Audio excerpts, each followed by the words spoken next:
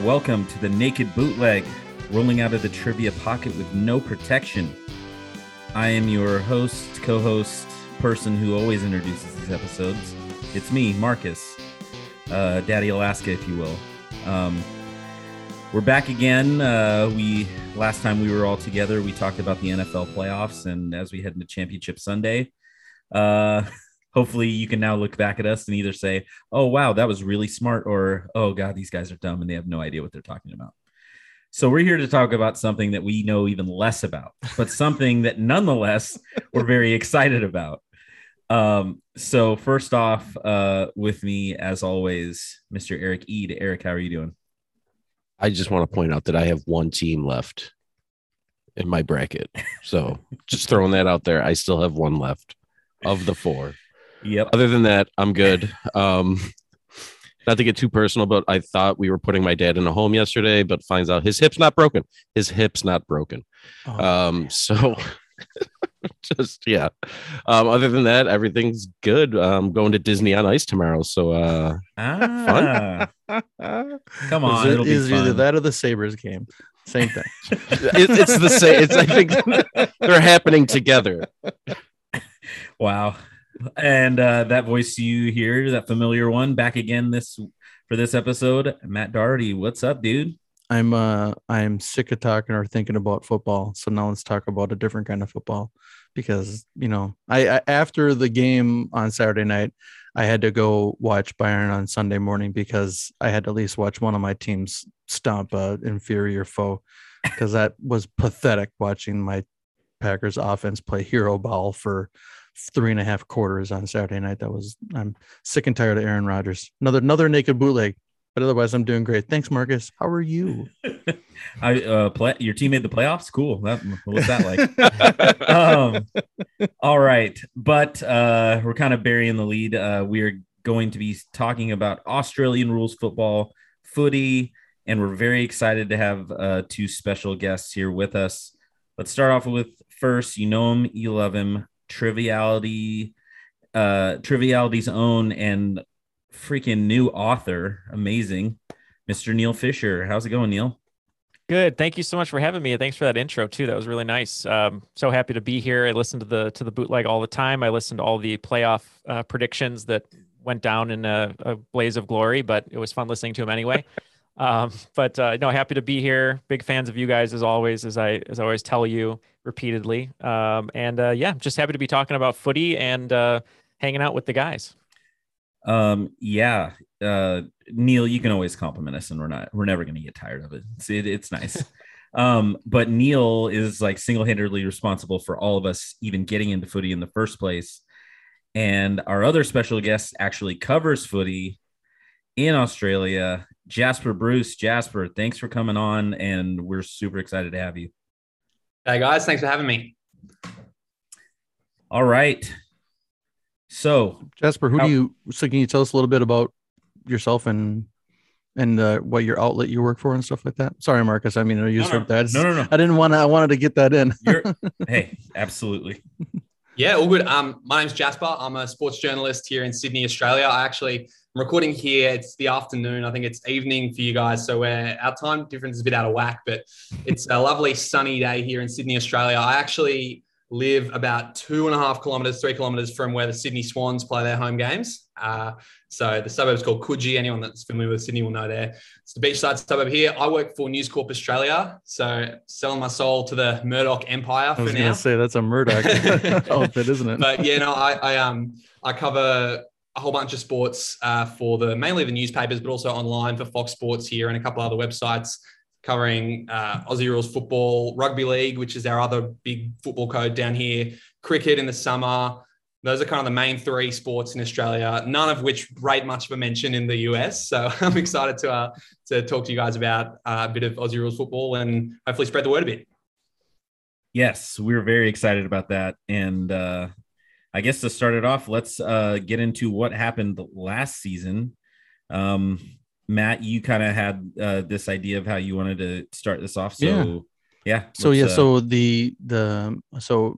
teams make the playoffs from 16 teams. 16 teams in the regular season. I don't remember exactly all the 8 teams that made the playoffs. Geelong, Melbourne, Port Adelaide, Brisbane, Brisbane, Western, Sydney, GSW, Essendon. There you go.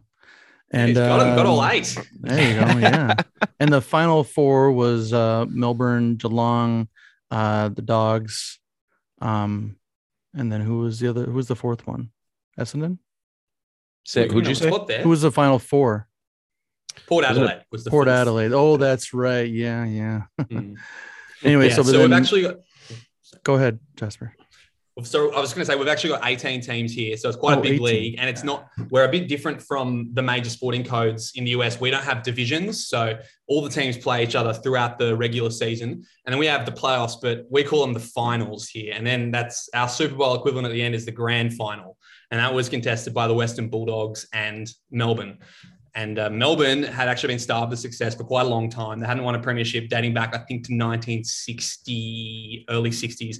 Don't quote me on the exact year, but they're a club that were perennially terrible. So everyone who was a neutral fan was just so happy to see them get up because they've just been, it's probably the equivalent of the Jacksonville Jaguars winning the Super Bowl or something. It's just kind of everyone would just love to say it because they're just terrible. But they're a historic team. They've been around since the 1850s, just like all the other historical teams, right? Absolutely, yeah. So you touched on a good point there that Australian rules football's it goes back a long time, but in terms of it being like a national code where there are teams from lots of different states, that's relatively recent. So it wasn't until I think the 80s or so that teams started moving and expanding into state. So we had the VFL, which was the Victorian Football League before that, and then there were sort of state leagues. But yeah, so it's an interesting one because, like you say, you're absolutely right. Melbourne and Carlton, Collingwood, a lot of these teams have really long histories. Then there are some that were literally founded 10 years ago, like Gold Coast and the Greater Western Sydney Giants. So it's really interesting because I think the neutral fans, as there is in lots of sport, there's a real reverence about history, I think, in Aussie rules football. And when there's a team that has been so bad for so long, everyone loves to see them get up. And ironically, the Western Bulldogs, who the Demons defeated in last year's grand final, were that team for a while, and they were terrible for a long time, and then finally won in 2016. So, we have a lot of really old teams here. It's a very historic game. Pretty interesting. So who do you? I know. So, Eid and Neal cheer for Collingwood, and Neal, tell a little bit about how you got into the sport, if you don't mind, please. No, of course. So when I was in grammar school, about 3rd or 4th grade, we had a gym teacher who introduced the sport to us. And actually, for tonight, I did a little research and I found this little clipping from a book that was actually written about just different sports and how they're received globally and stuff. And there was a paragraph in here actually about my gym teacher. So if you don't mind, it's real short. I'll just read it. Basically explains everything. But it says in 1995, Nick Garofalakis reported on the efforts of a teacher in Chicago's western suburbs to develop the game of Australian rules football. He was Jeff Norris, a history and physical education teacher at Camargue School on the shores of Lake Michigan. He was first exposed to Australian football 10 years earlier when watching a game between Collingwood and Hawthorn on cable TV. Using the videotapes in a book by US-based author Peter Mattern called Australian Rules, The Complete Guide, Norris set out to introduce the game to his students. Carlton and Richmond offered assistance, and he organized a summer camp, which was attended by 150 students and continued evangelizing the game at Illinois State Sport Convention the next year. As its success continued, by 1997, 25 Camargue High School girls and boys visited Australia at the hosting of Ivanhoe Grammar, which was me. We were at that trip.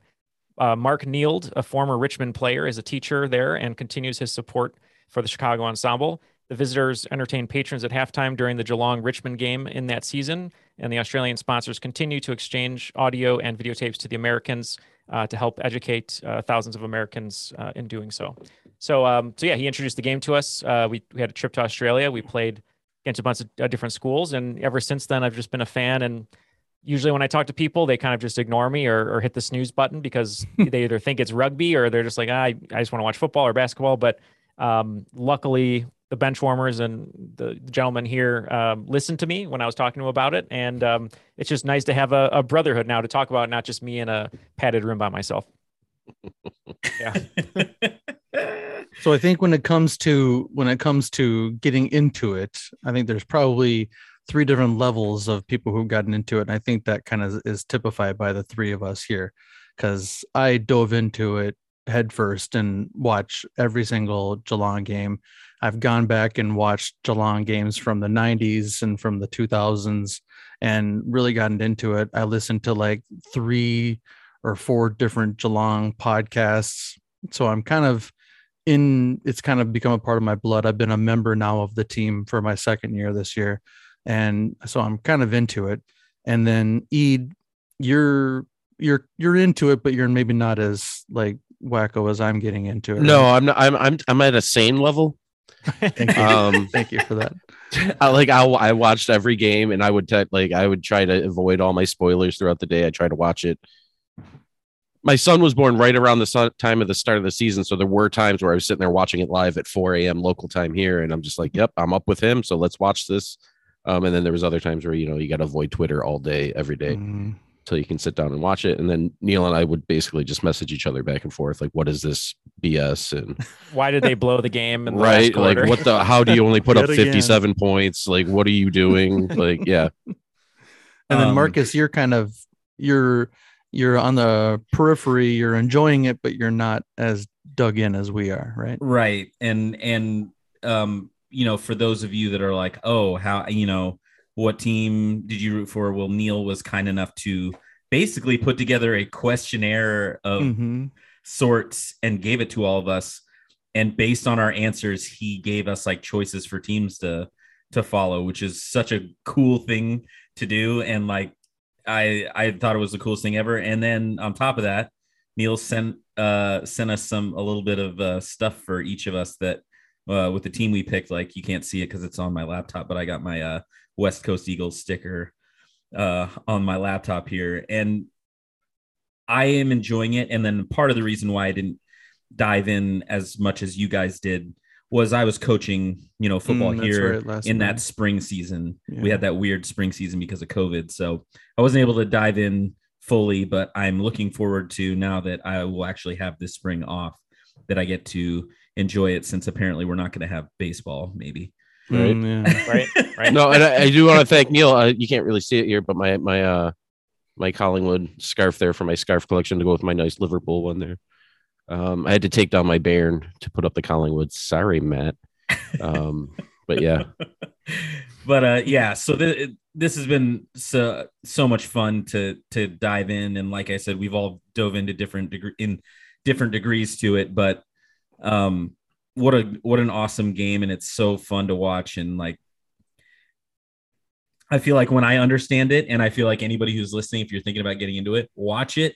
And I think you can watch it without knowing exactly what's going on and still be entertained by it. Oh, yeah. But I'm excited to get there because I'm there with football. Like, I love the intricacies of football, and then that's why I coach it. And I want to get the intricacies of this because it's understanding the strategy of it is something that I look forward to getting into. Well, one thing that actually helped me a lot to get really into it as much as I did was, again, Neal gave us teams and suggested teams. Like, if I went in blind and didn't care who, what, where, like, I probably wouldn't be in it as much as I am. But the fact that I, had a team, had somebody else to talk to about it, that really helped push my interest. And then once watching the game, I think Dan said it once, is like, this is honestly probably the most entertaining sport he's ever seen. Yeah, that's what I'm missing, is someone to talk about my team with. So sad. We have room over here, Matt. I'm just saying. No. Geelong is where it's at. So Jasper, you told us about where you are now and what you're doing now. So I mean, you seem like you're how old? Like you're 20s, and you 24. Yeah. So then, so you tell us about where you're from and the team that you historically cheered for. I know you probably, as a sports reporter, don't have a fandom, but secretly you really are a Geelong fan. So, well, no, I think you'd be surprised. I think sports journal, I don't know what it's like over in the US, but sports journalists here definitely have their favorites. I mean, really? It doesn't come into my That's coverage. Not in the States. You're supposed to be totally like, Is that right? Okay. Yeah. Well, you got to be impartial because you're appealing to a national audience. So unless you're Stephen A. Smith, and then you just unless you're trying to kiss somebody's ass specifically. Yeah. Well, look, I don't know. Look, I make no apologies for the fact that I'm a Carlton supporter, but there's, it's quite difficult to spin them to make them look like a good team at the moment because they've had a lot of problems for the last decade or so. No, I mean, I have a team, and my support of Australian rules football and rugby league are the reasons that I became a sports journalist. So I think it'd be kind of a bit foolish to be apologetic about that now, I guess. Like, I can't just abandon my teams because I'm working as a journalist, I suppose, is what I'm trying to say. But so I am born and bred in Sydney, and as you guys might know, you listeners may or may not know, there are two teams in Sydney, the Sydney Swans and the Greater Western Sydney Giants. But the reason I'm a Carlton supporter is that my dad grew up in Victoria, and of the 18 teams, 10 of them are based in Victoria. It's kind of where AFL sort of germinated from. And he's a diehard Carlton fan and always has been. So which is generally really Victoria is like the sporting. It's like when you think of sports in Australia, the Victoria, Melbourne area is where that's kind of like the center, right? The capital of sports. I mean, that's where the Australian Open is. Yeah. Like, I think, to be honest, Melbourne is it's the city where things probably happen the most in every, like, it's the artiest city. It's the best probably for live music. It's sort of a happening place, I guess you could say, more than Sydney. Sydney's great. There's stuff going on here and there's beaches and stuff, but Melbourne for sure has more culture, I guess, is the stereotype. But yeah, like you said, the Australian Open's in Melbourne. When we have Test cricket, the most hyped up Test is the one that's in Melbourne. And there are, particularly for Australian rules football, like I said, rugby league is our other major sporting code here. Rugby league is really popular in Sydney and Brisbane. It's probably the game of choice there. But in Adelaide, Perth, and Melbourne, Hobart and Darwin, some of the smaller cities as well, that's where Australian rules football is the game of choice. So, and also, like I said before, the AFL sort of germinated out of the VFL, which was the Victorian Football League. And a lot of that current AFL clubs were the teams that were in the Victorian Football League going back over 100 years. So yeah, my dad was a big Carlton fan back when Carlton was good. And that's quite a long time ago. Their last premiership was 2 years before I was born. So that gives you something of an idea. They do have the most, though, all time, right? 16, tied with Essendon. Tied with Essendon, exactly. So they're a club. That's because they only started when the VFL started. If you went back to the 1850s, then there'd be a different team. Well, yeah, Carlton's been in it since then. Yeah, so they've got a lot of proud history, and I don't know if we're going to get into the sort of narratives around each of the clubs, but that's kind of part of the reason with Carlton's frustration. We can get into that later. Yeah, part of the reason with Carlton's frustration of why they haven't been good for very long is that they're accustomed to success. It'd be kind of like, I guess, if the New England Patriots suddenly were terrible, everyone would be like, what's going on? Come on, like, lift your game a bit. Yeah, it's very high standards. I don't know that historically the New England Patriots are the ones you want to go with. Maybe. Okay. Well, they're good currently, I guess. That's what that's a good point. Yeah. All right. Well, let's get into the part. Marcus, you had said that the second phase that we're going to talk about is going to talk about some like newbie intro to the rules and intro to the strategies, and then maybe get into a little more complexity of the strategies kind of a deal. So, did you have like a noob? You said you had a noob question. So did you? Eric has the noob questions. Not even noob questions, just more just like, somebody trying to join the league, like the history of it, I guess. Yeah, go, Eric. Floor is yours. So here, let's start with this first one. So like, there's teams, players, and things like that. So the first one's like the New York Yankees type thing. Who is probably one of the most hated, I guess I say that with the Yankees because I feel like either you love the Yankees or you absolutely hate them. Yeah. There's like no in between. So who would you say would be that team? That is Collingwood, hands down. And I don't just say it because I'm a Carlton supporter. Carlton and Collingwood is the big rivalry. That walking into that question, No, I did not. Because they're kind of like the Cowboys, yeah. Yeah, it's a team everyone loves to hate. It's a team everyone jokes that Collingwood supporters don't have their front teeth, or like they get in like fights on the way to the stadium and they're just idiots. It's kind of the joke, but it's kind of been backed up by the fact that Collingwood has actually been really good most of the time. Like they have kind of had sustained success, at least in modern times. So, as much as people laugh at them, it's kind of like, they're good though. So maybe shut up. But they're actually, at the moment, they're in a bit of a rebuild. So everyone's got a lot more ammunition to pile onto Collingwood right now. Yeah. Yeah. I picked a heck of a time to join. Yeah. Right. And with Eddie Maguire exiting too, it's been kind of a tumultuous 2 years or so. Yeah. Absolutely. He was sort of the Jerry Jones of Collingwood, and he stepped down. So. Well, then that'd be Eric's dream. Yeah. That would be good thing. If Jerry Jones would leave, I'll deal with a rebuild. All right. So next would be, so I feel like a lot of people might compare AFL to like your European football soccer leagues, where a lot of like in the EPL and like the Bundesliga, things like that, there's not really an even playing field. So when you go into a season, you know certain teams just have zero shot and never will have a shot just based on budget reasons. So is it similar to that, or is it more like, you know, the American sports where kind of almost everybody has a shot every year? Yeah, it's an interesting point you make. We have in most of our major sporting codes here, at least with all our football codes, we have what's called a salary cap. I don't know if you guys have that in your leagues. Yeah. So basically it means that there's X amount of dollars that can be spent on your team, and it can't be any more than that. Australian sports are not as highly paid. It's not $10 million contracts every year for everyone who's any good. The guys who are really good are probably on about $1 million a year. That's if you're amazing. So, and that's also quite a new thing. You're going back to even when I was in high school 10 years ago, players who are really good we're making six figures, but you know, they're not set for life. They're not, you know, rolling in it. So no, it's not really like that in terms of the cashed up team wins. And also too, I think Aussie rules is a good game, especially for that, because I'd like to think it's called what's called a weak link game. And I don't know if you guys know this terminology or whatever, but essentially it's the idea that on a strong link game like basketball, if you have an amazing point guard, you're going to win the game because this guy is like the orchestrator that's going to set you up for success. But in Australian rules football, we don't really have that. If you might have an amazing star player, but at the end of the day, they're not going to win you the game just on their own. It's more like soccer in that way that you kind of need everyone to be pitching in. And I think that favors probably this idea that it can be anyone's game. We have a draft. So players, teams that are struggling tend to get high draft picks. And because you can't just get one amazing player in and he's going to save the day, it kind of means that it is a bit more of a level playing field, and it kind of encourages developing talent, developing your team and your team's cohesion. So yeah, I'd say by and large, it's anyone's game.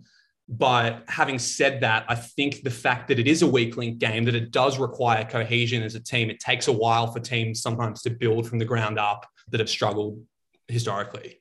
Definitely. So like, yeah, my main point was... minor league team though. They do have a minor league team that guys come up through the VFL, right?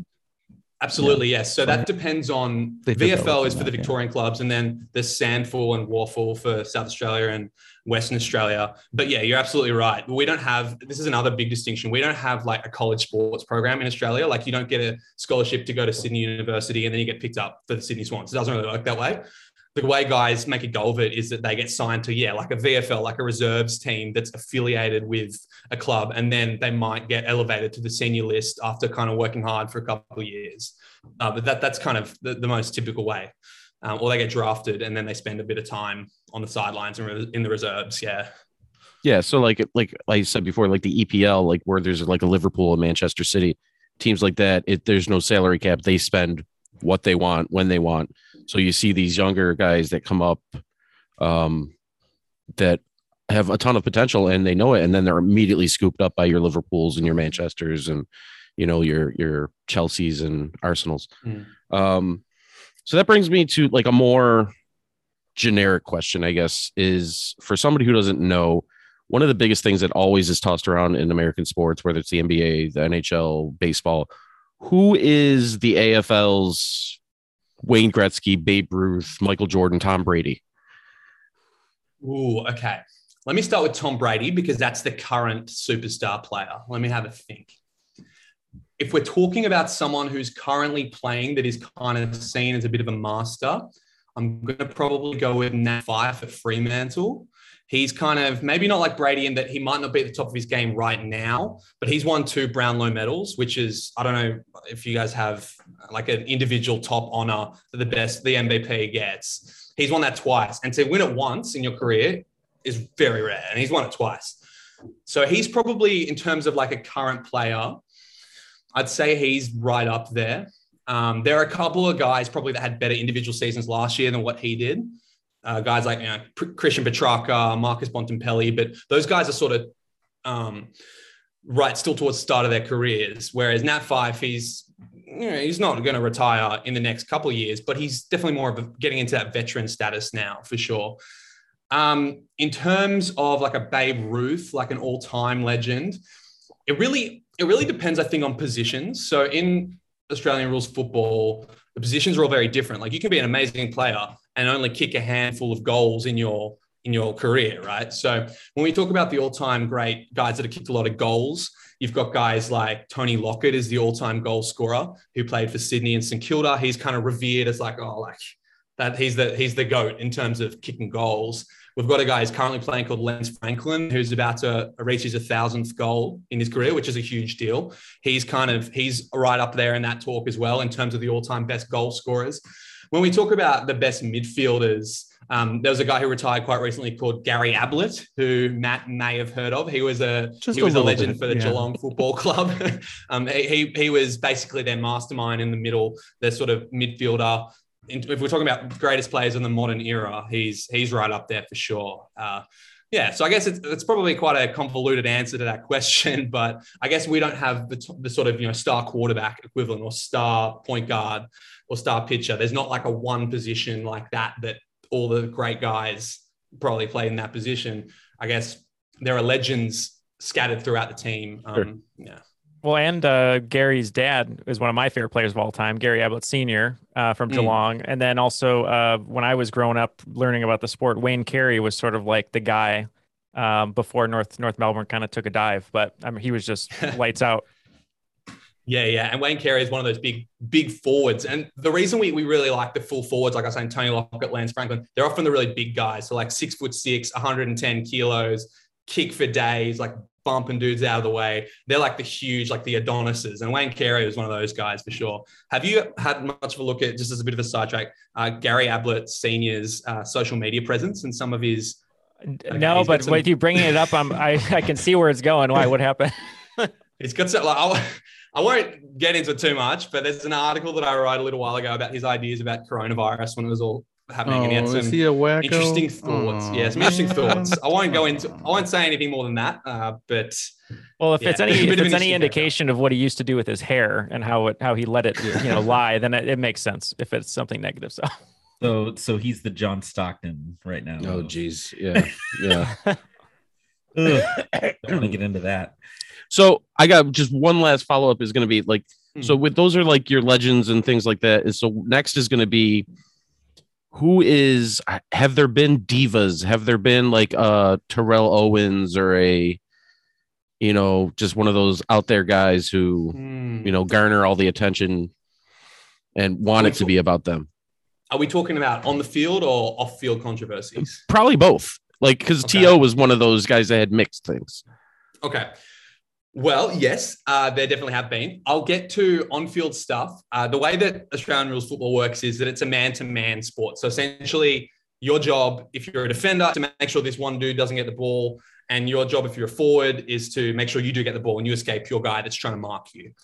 So because that happens, it's a game that really lends itself to getting up in your opposition man's face. And we call it niggle in Australia, like just kind of, what are you doing, mate? Oh, how you going? Oh, yeah. Oh, what are you doing? Oh, what's over there? Like that kind of thing. That's very classic, and classic just like bumping into him the whole time. So dudes that do that really well tend to make a sort of a name for themselves on the field. So there's a guy currently playing for the Giants called Toby Green, who's we have people of all heights in Australian rules football. The shortest guys are probably like 5'8", 5'9", maybe. And then the tallest guys are getting into almost 7 feet tall. Toby Green is towards the shorter end. He's a small forward. He's fantastic as a player, but he's really well known for losing his cool on the field and just taking things a bit too far in terms of trying to psych the other bloke out. So he got in heaps of trouble towards the end of, well, it was actually in one of the finals games last year where he accidentally bumped into the umpire as he was going up to try and complain about something. And that's a big no-no in Australian rules football. You don't touch the umpire, even talking sternly at them. That's not really a thing.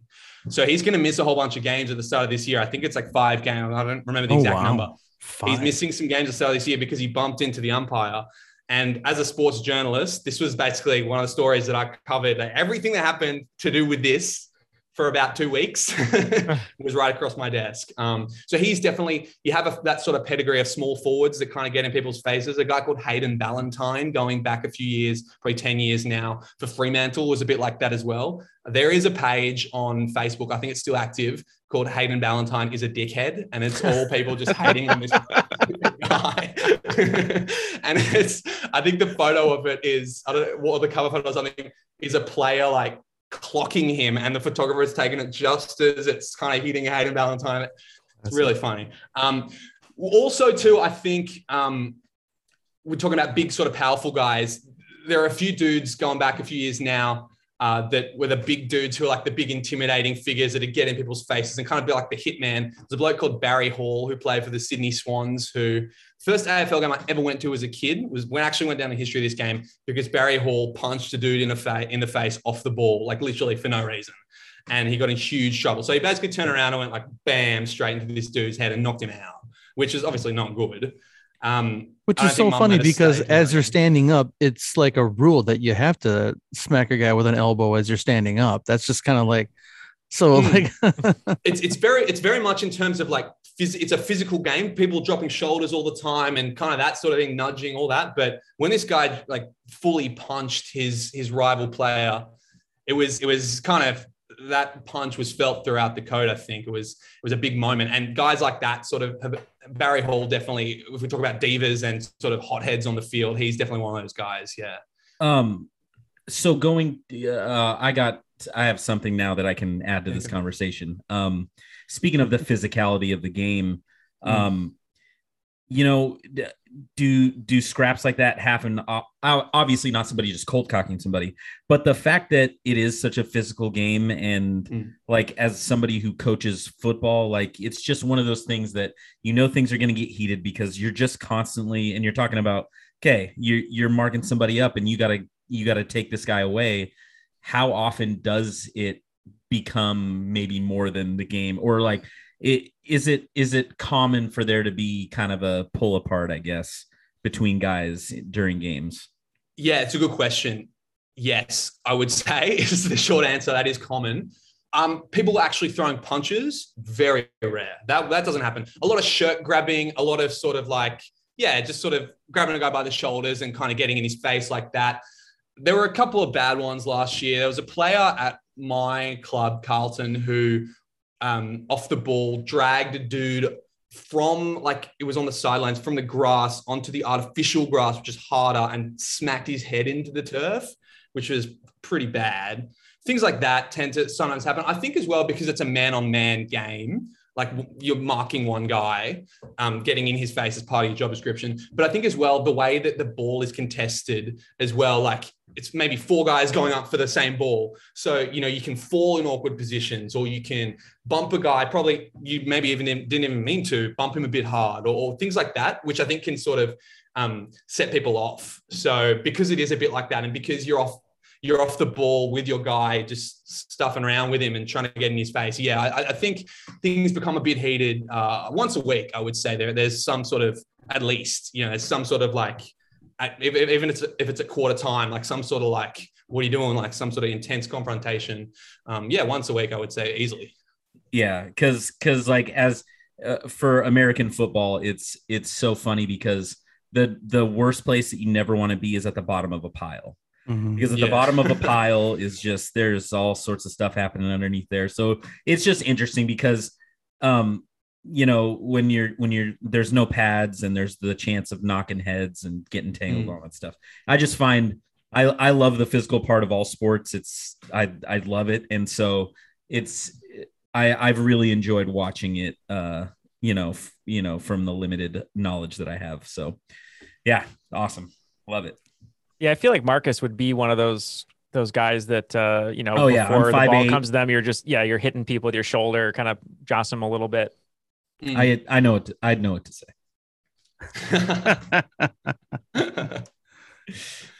Did you have any more of those questions? I had a random question, actually. I never even thought about looking up, but thinking about the AFL and everyone's salaries, because like you said, I think Christian Petracca might have had like the biggest contract maybe of the whole league, which is around $1 million, which, you know, around here, you know, football players, even like the punter is almost making $1 million. So I was curious if like and I never actually researched this. Do a lot of the AFL players, or maybe even the VFL players who are kind of working their way up, is it like the old days in baseball here, where they're also working a second job and they're doing the AFL on the side, or are these guys mostly full on AFL and that's what they're living off of, is that money that they're getting paid?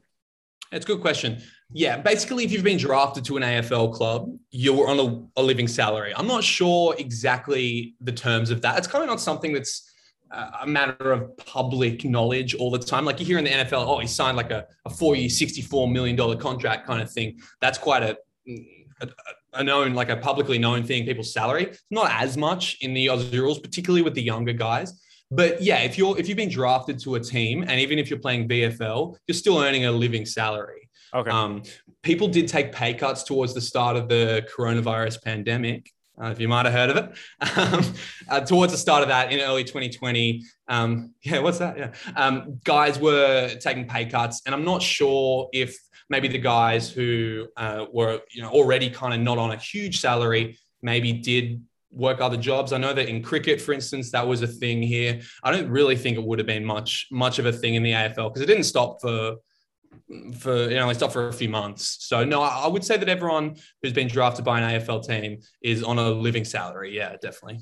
I just Googled it, and according to this website, statista.com, I don't know much about that website, but it says that the average in 2018, the average first team pay for Australian League football players of Richmond, so it's just one team, was $263, $263,000. Yeah. Okay. For the season. Sorry, I was like, whoa, what are they doing? Sorry, because it looks weird like, because it says points instead of the comma, so I didn't. Yeah. So that is definitely a living wage. Yeah. That's you're making 200. That you're good. Even a rookie's probably quote making 100,000 or something. Yeah. Don't quote me on it, but yeah, it was either I was reading a while ago in the rugby league or the Australian rules football, guys who are on an entry level salary, I think are on about $90,000 to $100,000 a year, which in US dollars is probably about 80 grand, I would say. Maybe a bit less. Yeah. So go ahead, Eric. No, mine was just gonna be a stupid question. What's wrong with Brody Grundy with Grundy? Because I'm devastated that he shows up sometimes and not all the time. Oh. Yeah, well, he's a really big guy. For people who might not know Brodie Grundy, he's a really big ruckman, tall dude, and those guys can often be plagued by injuries. So he's signed to a really big contract and hasn't always been able to play 24 games a season. So it's a really big risk signing anyone to a long-term big money contract. But someone like that whose body might give them grief or who might mean that they can't play all the time, it's a big gamble, and that's one that Collingwood took. And he's obviously a great player when he's on, but sometimes he's injured. So it's not good. Feels like he's more worried about his hairstyle than anything. Just saying. Just saying. So I have a question about like the teams and the ownership structure. So like in US, all but one of the NFL teams is owned by a private company or an individual. In the EPL, they're all individually owned. But like in the Bundesliga, there's the 50+1 rule, which means that 50+1% of the team needs to be owned by the community or by the fans. How is the ownership structure of these teams? Because it seems like I just, because I listen to a lot of Geelong stuff, I hear a lot about Geelong, and I never hear anything about an owner or about the structure of the organization. I just hear about. So how does that work in the AFL? I'm actually not super across that, to be honest. It's not something that's a huge topic of discussion in terms of professional sport in Australia. Like you don't go, the camera doesn't cut to, that's this guy. He's the team owner. It's kind of not really revered like it is in the States. So I can't really answer that. I'm afraid I haven't done my due diligence. I'm not sure. Because I know sounds like a dream. There you go. I don't have to hear about another freaking owner. Well, it sounds like, because like I know with Geelong, they'll often show the team president, who's a former player from the 80s. And they'll talk about like the front office is another two other guys that were players in one in the 70s and one in the 90s. So it's like, I just assumed like, oh, okay, well, maybe they're just like a publicly traded company or like a locally owned thing and not like, because they don't seem like, but the stadiums are huge, but then again, they also have a weird way of doing it. Like, for instance, even though like some teams will play some of their home games at different stadiums and stuff. Like Geelong gets abused every year by having to play 2 games in Melbourne. So, but yeah, something I will say on that is that every team has, like you say, a club president or a board of directors that kind of makes the decision. So if we're talking about like the running of the company and the financial decisions and things like that, that's not left to like one owner. That's something that the president and the board will decide on. And like you say, the president is often a prominent identity within that within that club. So maybe an ex-player, maybe an ex-coach, maybe just someone who has been around football for a long time. And I will say as well, I'm not sure what it's like in the NFL or in just American sports generally. Teams don't own their stadiums in Australia. So Marvel Stadium, which is one of the big ones in Melbourne, does happen to be owned by the AFL. But for instance, the Sydney Swans play at the Sydney Cricket Ground. That's not owned by the Swans. That's its own thing. It's lots of different sporting leagues play there. They all share it. It's not like even Giant Stadium. Sorry? I know one team who owns their stadium. Well, Giant Stadium, yeah. Well, yeah, there are exceptions, but Giant Stadium even is called Giant Stadium, and it's not owned by the Greater Western Sydney Giants. I don't think, anyway. For instance, the city I'm in, Buffalo, they lease their stadium. So their lease is ending, and when the lease is up, they're like, well, you got to lease it again. It's like somebody else is going to step in and use it, or exactly. You know what I mean? It's covered in their logo. It's everything. It's their stadium, but it's not. Yeah, but it's weird. Okay. It's owned by like a city, kind of like an organization. Yeah, the county that we're in owns it. Metropolitan Sports Facilities. That's why. Well, that was a big thing, especially when COVID hit. Was they're like, oh, well, you need to be vaccinated or you have to wear a mask to get in. And they're like, no, you can't tell us what to do. And like, no, it's a county-owned building. Like the county, the state government owns it. So they can tell you that you need to do that. So people didn't understand that part of it.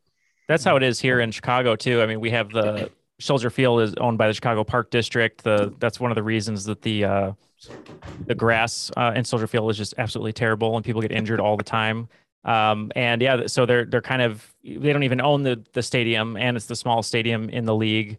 And it's one of the, the benchmark franchises too. But that's why there's like a big argument now of trying to see if they should move to Arlington Heights and kind of build their own, whatever you want to call it, Dallas Cowboy land, or what the Chiefs have in Kansas City with restaurants or Green Bay, same thing. So I think that's interesting. And then one thing, speaking about presidents, I think that listeners might find interesting is the team president of the Richmond Tigers is American born. She's a dual citizen, and she's the only female owner or president in the league, but she was a lawyer in America, went to Australia to work, and then fell in love with the team, and now she runs it. So it's pretty cool.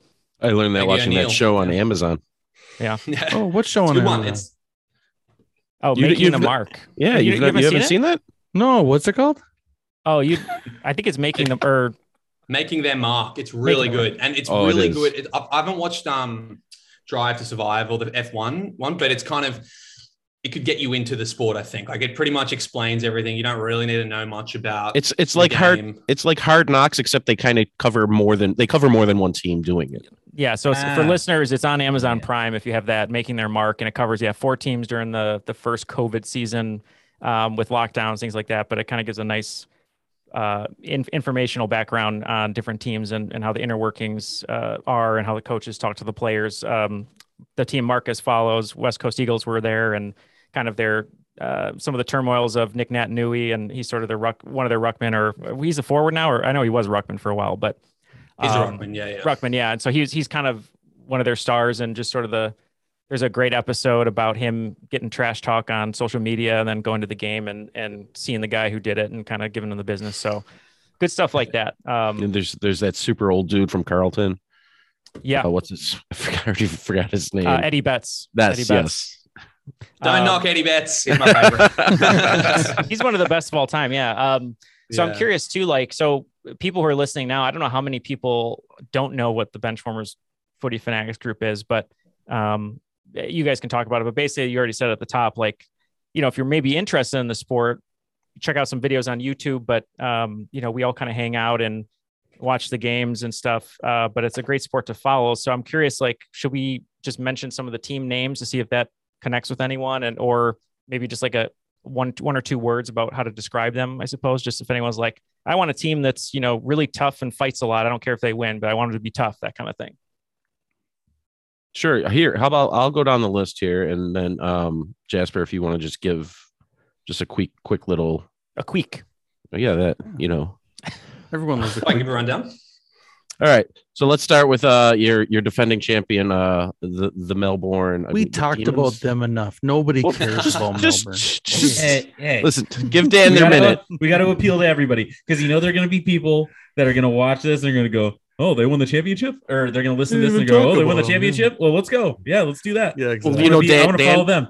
Dan will get all bent out of shape when he listens to this, and we didn't mention the D's. So I just before we get started, the Jasper, just so you know, so Dan is a Minnesota fan, and Minnesota famously has not won anything except for 2 baseball championships. Otherwise, it's like been a desert of nothing for decades and decades. And I'm partially a Minnesota fan too, so I kind of his D's won, or his Demons won the flag, right? It's not called a championship; they call it a pennant. Spot on, yeah. Or a flag. Well, right? they say you win the premiership, and it's the Premiership Cup, but like winning a flag is slang. It's like that's right. So they won this last year. So good on Dan. Glad your team did good. All right, I blame Neal. He bought that cameo at the beginning of the year to kick off the season. I did I felt like that was, and it was from somebody from the D's. So yeah. Yeah, I feel bad about that. I think it might have. Maybe I'll just buy one from Carlton. Then maybe or not Carlton, Collingwood. I don't know what I'm saying now. I'm like going insane. Yeah. All right. So Melbourne. Who did you buy? Who can I just ask? Who did you buy a cameo of in Melbourne from Melbourne? It was. Oh, geez. Now I'm forgetting off the top It wasn't of my head. Petrarca? No. Well, Petrarca's not doing cameos. That's for sure. Oh my God, I don't think he's on the Max team anymore. Gorn or something. Oh yeah. Yeah, let me. I'm like losing. I want to say it's Tom McDonald, but it's not Tom McDonald. So let me. I'll leave it with you. Yeah, leave it with me here for a sec. Okay, the Demons. So, like you said, these guys won the premiership last year. They hadn't won since the 1960s, when actually they were coached by the guy who the current MVP, grand final MVP medal is named after. That's how old it was. That's how long ago they won. That guy coached them. So we're going back years and years. They were terrible for a very long time. And just everything fell into place for them last season. They've got a fantastic crop of people. And I think one of the reasons people love AFL is that if you work with a bunch of guys and young guys and you get them working together, anything can happen. You don't need a super big star. You don't need someone that's won premierships before. So what I loved about the Demons was they had a couple of guys who have toiled away in terrible clubs for a long time. Guys like Max Gorn, their captain, who's a really tall guy with a bikey beard and he's bald. He's a legend. Everyone loves him. He's one of the most popular players. And guys like Stephen May, who was their main defender, who has played for Gold Coast for years and years. He's in his early 30s, had never played in a finals game ever. And they make it to the grand final and they win convincingly. They had to do it away from home in Perth because of coronavirus. Melbourne has sort of had a lot of the coronavirus in Australia because it's quite a densely populated city by Australian standards. Anyway, it meant that the league had to move out of Melbourne for the finals. So the Demons won in Perth, the first ever grand final played in Perth. It was a fantastic game. The Demons played their hearts out and really ran away and actually won quite easily in the end.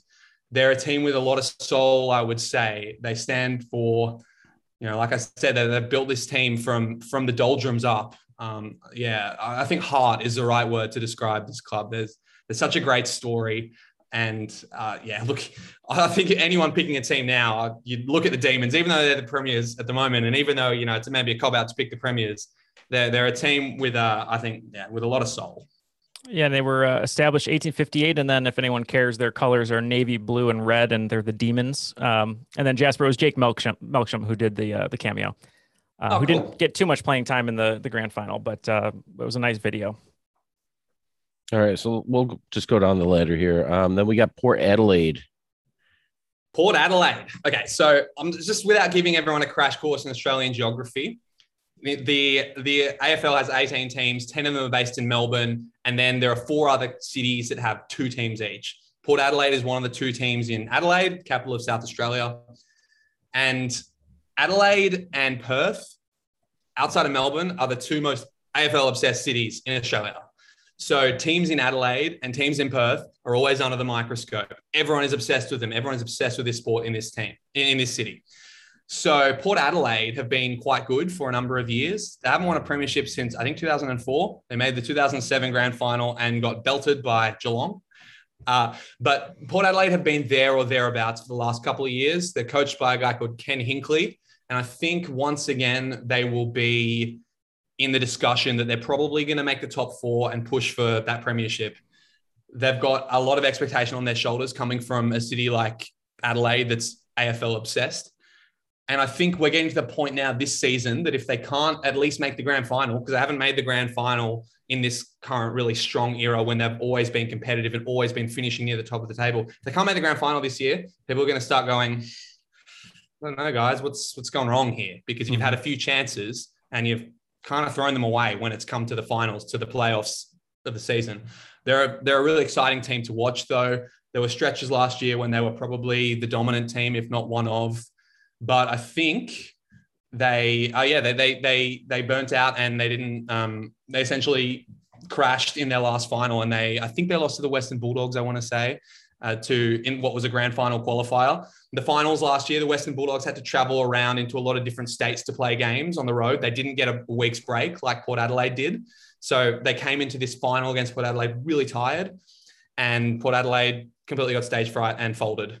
So another finals campaign where they do that, people are going to start going, don't know, guys, you're not living up to your potential here. Yeah, that was Western Bulldogs trounced them in the it was like 116-45 from what I'm looking at here. So yeah, and Port Adelaide is the Power, and their colors are black, white, and teal. They kind of remind me, for NFL, they kind of remind me of the Kansas City Chiefs, like rabid fan base, high-powered offense, real exciting to watch. And then same thing, they got folded by the Bucks in the Super Bowl, that kind of thing. So their logo is a lightning bolt. I mean, it's kind of cool. They got it does cool look colors. pretty cool. Yeah. I know you don't like the lightning now. Is it better than a bird? Yes. Doesn't seem right. Anyway, all right, let's go down, I guess, to the next team who nobody really likes. Geelong. Matt, it's your team. Do you want to talk about I can Geelong talk about Geelong. Yeah, you talk about So the reason that Neal gave me Geelong is because they're the southernmost team. So they're the coldest area of the country. So anyway, and then and they had a long drought of no championships from the early 60s or mid 60s until they won in 2007. And then they won 2007, 2009, 2011, 3 premierships in 5 years. They have historically some pretty awesome players, like we talked about earlier.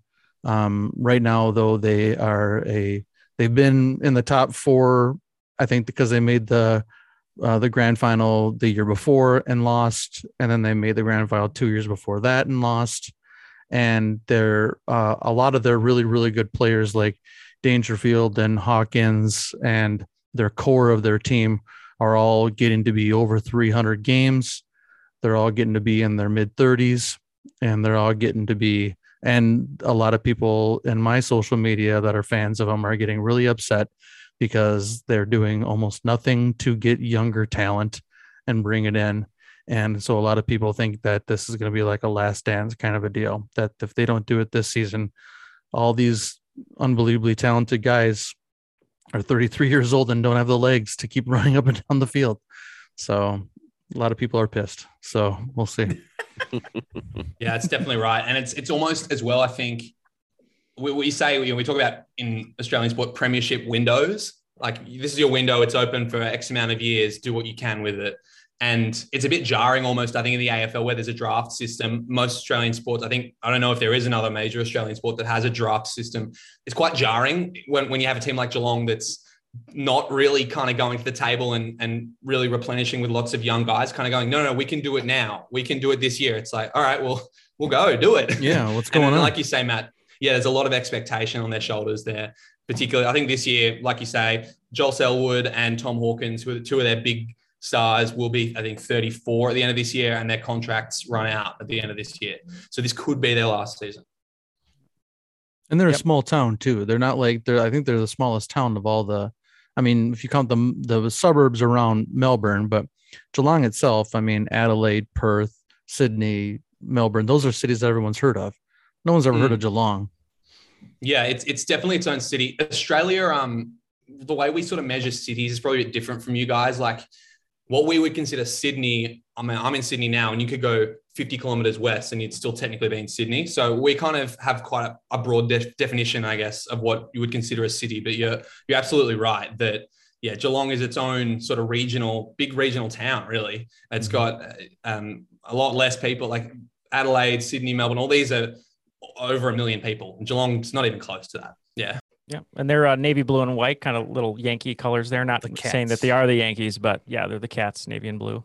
They used to be the Seagulls, which is pretty lame. So that's funny you say that, because I'm not going to edit that out. The way you described the team sounded like the Seahawks, where they don't really do anything to change anything, and they're just like, oh, we can still do this. Well, can you? Yeah, win now mode with no tools. Running out. Time's running out. All right, so we brings us to the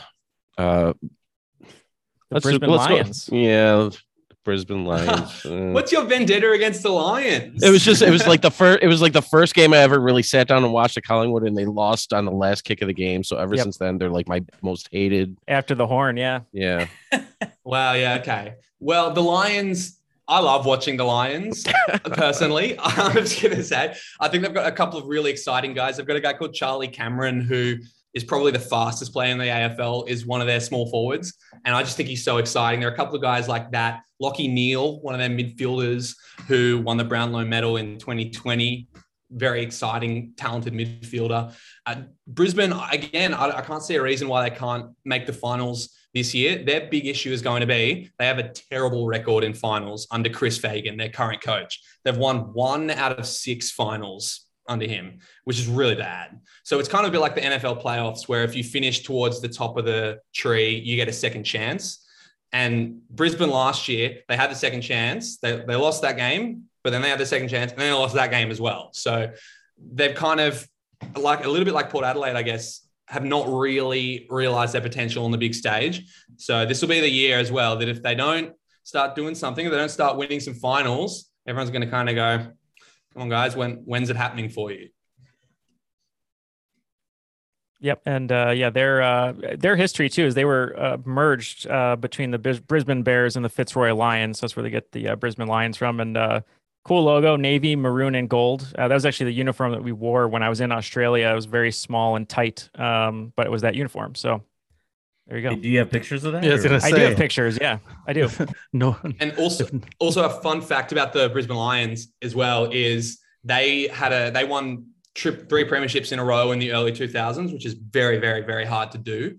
And of the guys that played on those premiership teams, 3 of them are current AFL coaches in this season. 3 out of the 18 teams have guys that played on that. So that's Craig McRae, Michael Voss, and Chris Scott. So that's just a bit of an interesting factoid there. It's a club with Eric, DNA. Good DNA. Our new coach is from that championship trio. Yeah. So hopefully he'll get rid of that Brisbane blood and just be black and white. There you go. All right, that brings us to runner-up last year, Western Bulldogs. Western Bulldogs, another team I think that everyone's got a little bit of a soft spot for. Personally, I know I do. They were really, really bad for a number of years. I think in total, they've won 2 premierships, and their most recent was in 2016. Before that, they hadn't won for several decades. They're from a part of Melbourne that traditionally is quite a working class area, Footscray, Western Melbourne. And yeah, they're a team that was starved of success for a long time. So when they made the 2016 grand final, everyone was cheering. They're also a bit unusual in that in the AFL, it's quite rare that a team will make it to the grand final having not finished in the top 4 places on the ladder. So like we said before, 8 teams qualify for the finals. But the teams that are in the top 4, the 4 best teams at the end of the regular season, they get the double chance in the finals. So normally it's those teams, 2 of those teams that are making it to the grand final. Western Bulldogs are quite unusual because they not only did they make it from outside that top 4 into the grand final last year, they won it from outside that top 4 in 2016. So they're a team that has a history of punching up, particularly in recent years. They've got a couple of really exciting players, some of the best players in the league. Marcus Bontempelli, who is a sort of big midfielder who drifts forward. He's a game breaker. He's fantastic. They've got a big premiership window. It's open for them for a few years now. They, despite being a really, really good team, they had the number 1 draft pick the year, not this most recent draft that's happened, the one before, because of the way they traded draft picks. They got this really hyped up young forward called Jamara Ugle-Hagan, which is a bit of an interesting name, but he's tipped to be very good. They've got a really good young guy coming in this current season who's the son of a champion player for the Western Bulldogs. His name is Sam Darcy. So keep an eye out for him as well. The Western Bulldogs are the kind of team that they're trending up, I think. I think they can be even better. And I think they could win it this year, to be fair. They're a fantastic side. They were top of the ladder for the majority of the year last year. Yeah, that's correct. Yeah. So they're a fast team. Yeah. Yeah. And I think in AFL, young equals fast often. And that's definitely the case for the Western Bulldogs. They're a young team. They're fast. They're hungry. And like you said, mate, yeah, they started the season really strongly, them in Melbourne. And everyone was like, these two are going to be in the grand final. And everyone was like, it's a bit early to call that. And then Western Bulldogs started fading. And everyone was like, see, it's not going to happen. Then the Western Bulldogs peaked at exactly the right time and made it to the grand final. Yeah, and they're red, white, and blue, and I always notice the similarities between them and the Chicago Cubs because they both won in 2016 after really, really long droughts. But also, like you said, reminds me a little bit of the Eagles from 2018 being like the lowest seed wild card and then winning it all. So, yeah, very similar. All right, and then we go to the Sydney Swans, which I remember they started hot last year, so they kind of faded towards the end. Yeah, they're an interesting one. The year before last in 2020, I mean, I will say this about season 2020, the first COVID year, it almost was a bit of a write-off for some teams. There was a lot of time away from home, and I think that suited some teams better than others. Some teams didn't really adapt. Sydney didn't do very well in that first COVID year. So when they really came back in a big way in 2021, everyone was kind of surprised that they had managed to kind of get back on everyone was like, aren't you guys going to rebuild? And then suddenly they're like, oh, we're going to play finals this year. So that was really cool. They train and play, like I said, just up the road from my house, which is pretty cool. They, about 15 years ago, were one of the best teams. They played a very defensive style of football back then, but the game isn't really played that way anymore. These days, it's kind of like fastest, fittest team wins, which makes for very exciting watching. I think Sydney Swans, like you said, yeah, they started strongly, maybe faded a little bit, lost a few games that they shouldn't have lost. And then sort of bowed out early in the finals. For me, last year, it seemed like there were 6 dominant teams and then the rest. So when Sydney finished 6th, and I put them in one of those sort of top 6 teams, when they finished 6th and then they lost in the first week of the finals, it was pretty anticlimactic. So I think they're going to be pretty scorched by that, particularly because it was the Giants, their local rivals, who knocked them out of last year's finals. So I think they're going to be burned by that. And I think they're going to come back strong. They had a few injuries to key guys. They've got a couple of big milestones coming up, mostly Lance Franklin. His 1,000th goal is tipped to happen early this year, which there's talk, like my friends who are Swans fans are saying that they reckon people are going to rush the field when that happens. So stay tuned for that. Yeah. Yeah, they're red and white, so kind of like Cardinals, little similarities there. All right, and then you just mentioned them. They knocked Sydney out last year. Brings us to the GWS Giants. Giants are the newest team in the competition. They had their first season in 2012. They made it into the grand final in 2019 and were belted by Richmond when in Richmond's sort of dynasty.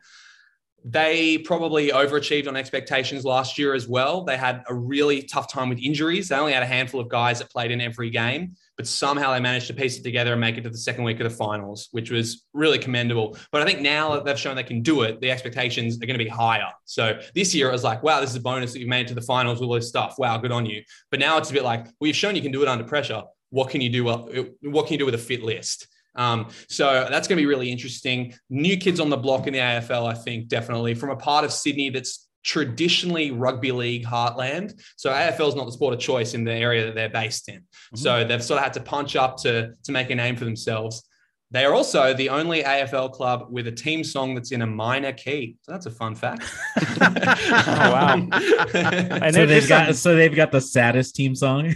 No, it's quite like it's quite brooding. It's a good song. It was written by a guy who plays in a popular Australian band called the Cat Empire. I don't know if you guys know them, but they're a really popular Australian sort of rock, jazz sort of fusion band. Anyway, but no, they're going to come back hopefully even stronger this year. The guy who is their captain, Stephen Cornelio, who features prominently actually in that AFL documentary we were talking about. Australian Zac Efron, as we call him here. He does look a bit like Zac Efron, actually. Yeah. He hopefully will have a full season to be able to work his magic this year. Toby Green as well. He's always an interesting one to watch. He's a bit of a hothead, but he plays some exciting football. So they'll be a good one to watch this year, I think, the Giants. And I believe the only, or one of the only teams that has orange. Actually, yeah, the only team, right, that has orange in their colors too, which is kind of an interesting color. So orange and gray. Yeah. All right, and then that brings us to the last team that made the playoffs, or as you guys refer to, I guess, the finals. And it's Essendon. Yeah. Now, as a Carlton fan, I'm supposed to hate Essendon, but I cannot help but love the way they played the game last year. They are one of the few teams to be coached by a guy who played AFL as a defender, but ironically, they play a really exciting attacking style of football. So if we talk about teams that attack the ball hard and go hard at it, Essendon's that team. They throw everything at it, and sometimes it doesn't work, and sometimes that they're outplayed by teams that are better at doing that than what they are. But they don't care. They just go balls to the wall and sort of play fearless football. And that's what I love about them. They, again, were tipped to have a tough year under a new coach last year, but ended up sneaking into the finals, playing this really high-octane, entertaining brand of football. I just love it. I love watching them. And, you know, they were knocked out in the first week of the finals by the Western Bulldogs, who ended up making the grand final. So they can't be too upset about that, I don't think.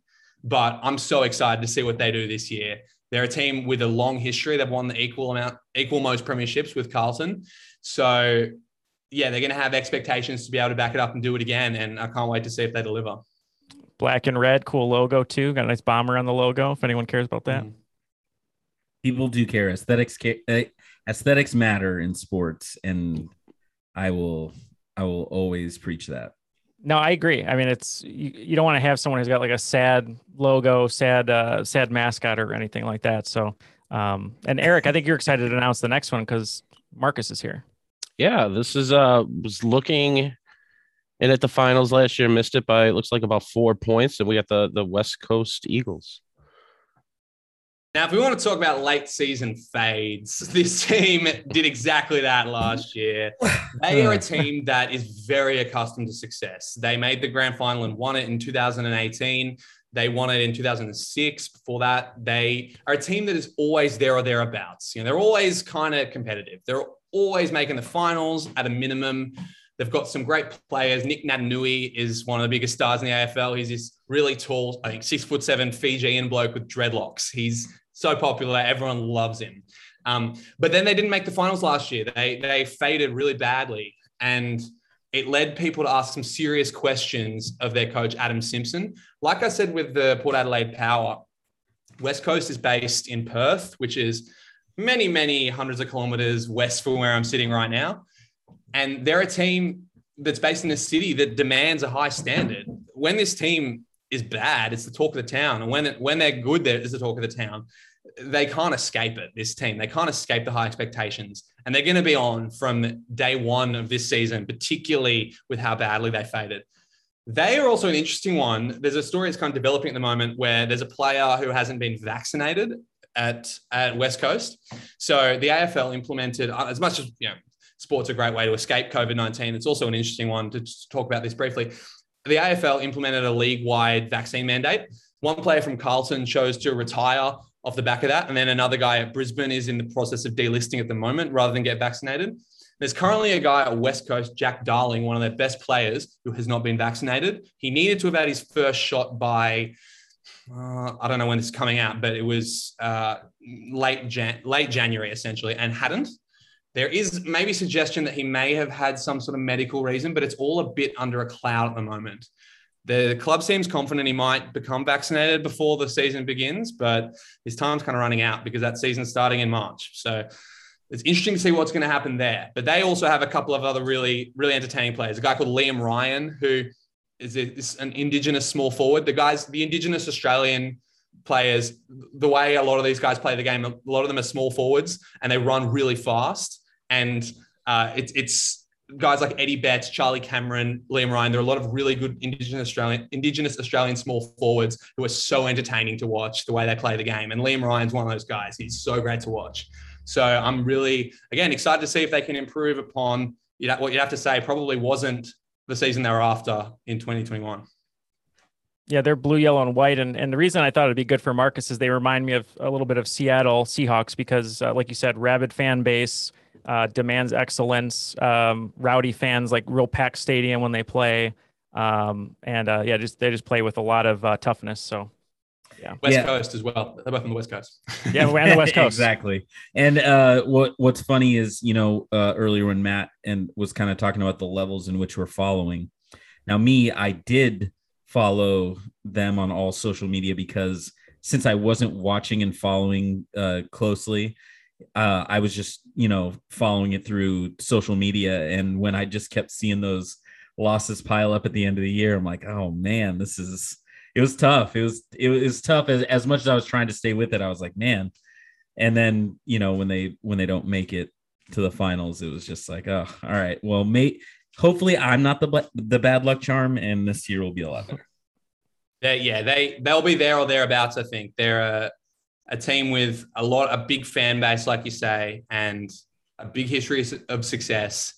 I think they'll come good, I think, but it'll just be interesting to see if they make the finals. I think last year was the first season, I think since 2011, don't quote me on the exact year, but around then, that neither of the two teams from Perth made the finals. So there's always at least one, but last year there was neither.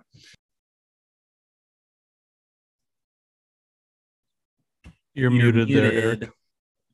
All right, and that brings us to the St. Kilda Saints, which have they won a premiership since like the 60s? I don't think so. They have not. So we talk about premiership droughts. This is the next cab off the rank. Now the Western Bulldogs have got one, and now that Melbourne have got one in recent times, the Saints are the next one. They're a team that have struggled for success in recent times. They made the grand final in 2010. It was a drawn grand final. It was tie game at full time. So they actually replayed the grand final. It was against Collingwood, and Collingwood ended up winning. So that was as close. Like, they came within a whisker of premiership success in 2010, St Kilda. They're another one with a coach, Brett Ratton, who's going to be under pressure this year, kind of getting to the point where you've challenged for finals. You've been there and thereabouts. They made the finals, I think, in 2020, and they just missed out last year. They're going to need to start doing a little bit better, I think. So it'll be interesting to see what happens there. St Kilda, not always, but they're a team that doesn't have that rich vein of, rich DNA of success, I suppose. So interesting to see what happens with them this year. You could just mention the 2009 grand finals too, if you want. So. No, silence. All right. Was that the one that was like 152 to 35 or something like that? I watched that St. Kilda game in 2010, and I remember I went to a bar special for it, and I was there all night till like 4 a.m. And then it was a tie, and I was like, what kind of ending is this? And then I wasn't able to even watch the replay when they got trounced. But red, white, and black. And St. Kilda to me always reminds me of like teams that I feel like a lot of families like that team, like sons and grandsons. They're all like very passionate about the team, even though they're not great. Everyone's very passionate about that team. All right. This brings us to Fremantle. Fremantle, like we said, they're the other Perth team. So it's West Coast and Fremantle, the two teams based in Perth. And they have arguably the defining player of the current, like the last 5 years or so, Nat Fyfe is their captain. So he's won 2 Brownlow medals as the league's MVP. Very rare to even win one. He's won 2. He hasn't been able to take them to a premiership or a grand final yet, though. And he's also coming off a season that was really troubled by shoulder injuries.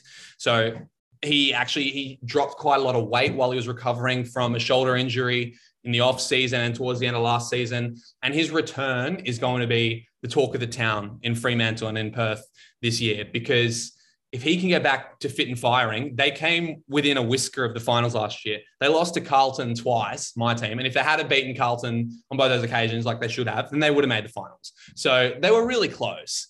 And yeah, I'm interested to see what happens. Also, I don't know if you guys follow them on social media, but Nat Fyfe, since having his shoulder injury, has had a bit of a makeover, and he looks a bit like White Goodman from Dodgeball, Ben Stiller in Dodgeball at the moment. So, and their colors are purple as well, so it's identical. Exactly. He cut his hair. Cobras. Yeah, and he's got the beard as well. I'm just waiting for like, we are Fremantle, and we will rock you. No one makes me bleed my own blood. Dude, when people were doing that for Tom Brady, those Tom Brady memes, that was making me laugh. It was so makes good. me bleed my own blood. All right.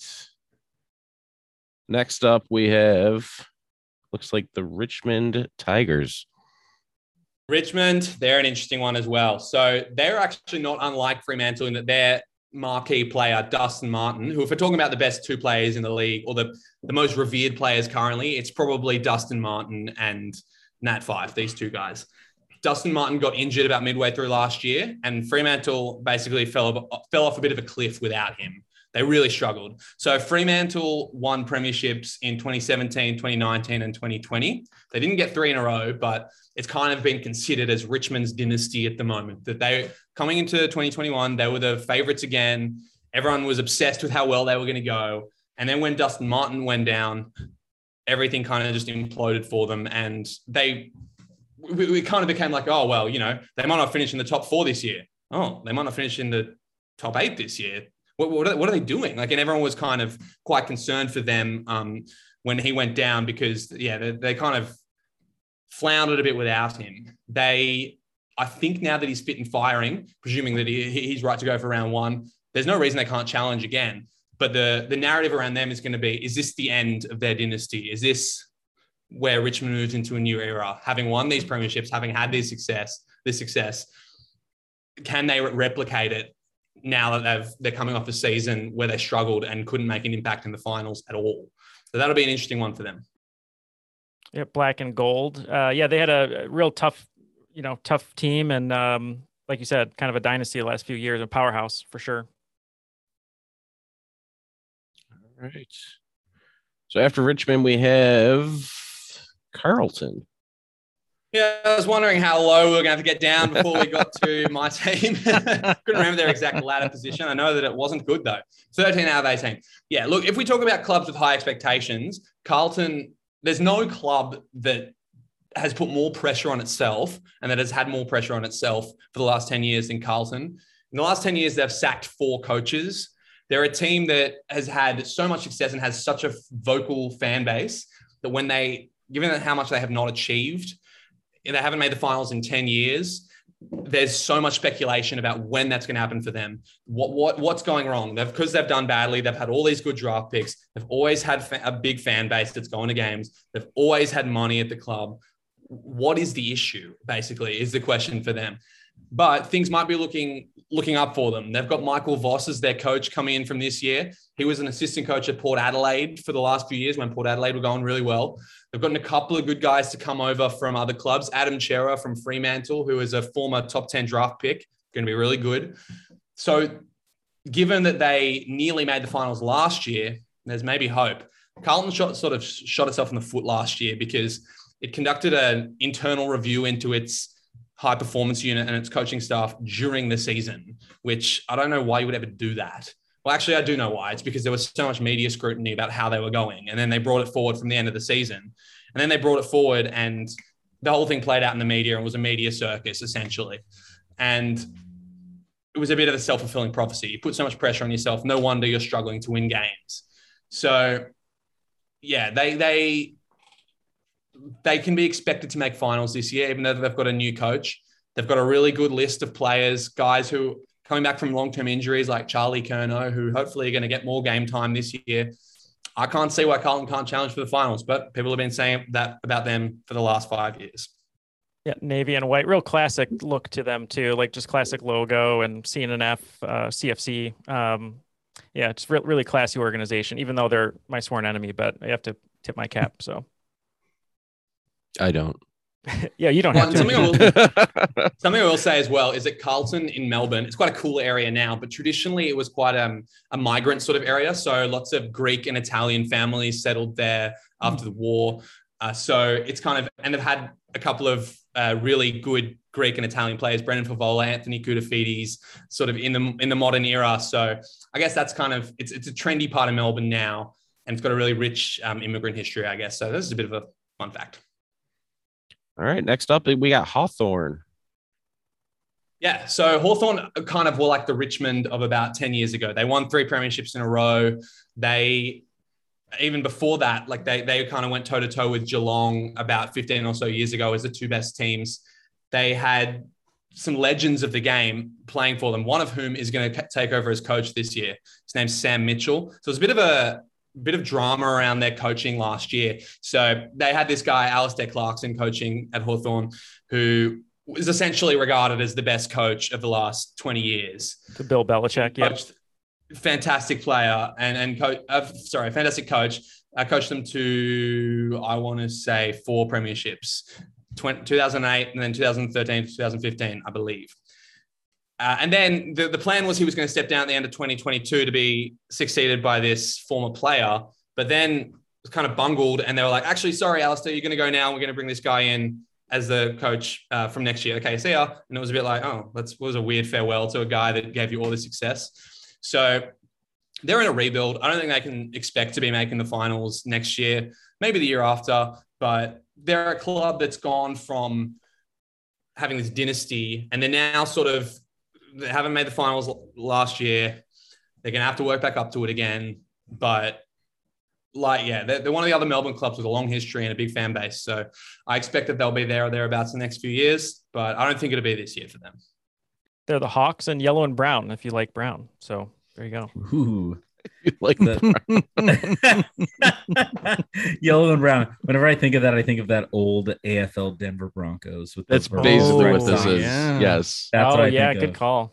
It's a good one. All right, so please tell me they have vertical striped socks. If they don't, we're gonna have to make a call. They have. Hold on. I got my thing pulled up here. Yeah, they have. Their jersey is vertical stripes. Yeah. Beautiful. It's slimming, Marcus. They have horizontal. The socks are horizontal.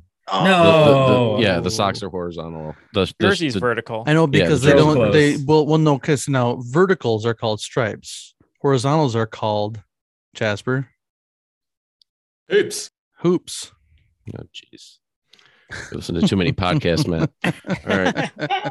All right. Next up, we have the Adelaide.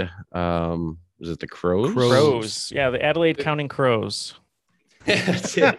Yeah, coached by Mr. Jones. No, they nice call. They're from Adelaide. This another really footy mad city.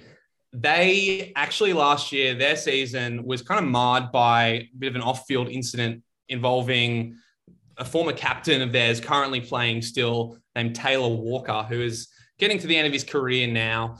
Kind of people were thinking, is this guy past his prime? What's going on? But he actually had a great year last year, but then was sort of embroiled in this big off-field controversy where he was overheard making a racist comment at a Sandful game, so at like a secondly reserves game, about an Indigenous Australian player. And I'm not sure if you guys are aware of Australia's colonial history, but essentially white people came to Australia and treated the Indigenous Australians terribly. And there was mass murder and massacres of Indigenous Australians. So it's very delicate territory in terms of these days, sporting leagues, especially, really trying to make an effort at reconciliation and supporting their Indigenous talent, and as they should, because there have been years and years of discrimination and racism in the bedrock of Australian society. So I'm not going to go into that, but making a racist comment about an Indigenous Australian player was really left a bad taste in everyone's mouth. It was not on, essentially. And that kind of, their season was already not going great, and that sort of torpedoed it. They are going to have to really think hard about whether this guy is going to feature for them at senior level, at AFL level, frequently in 2022 and going forward. I think that was really the defining event of their season, unfortunately.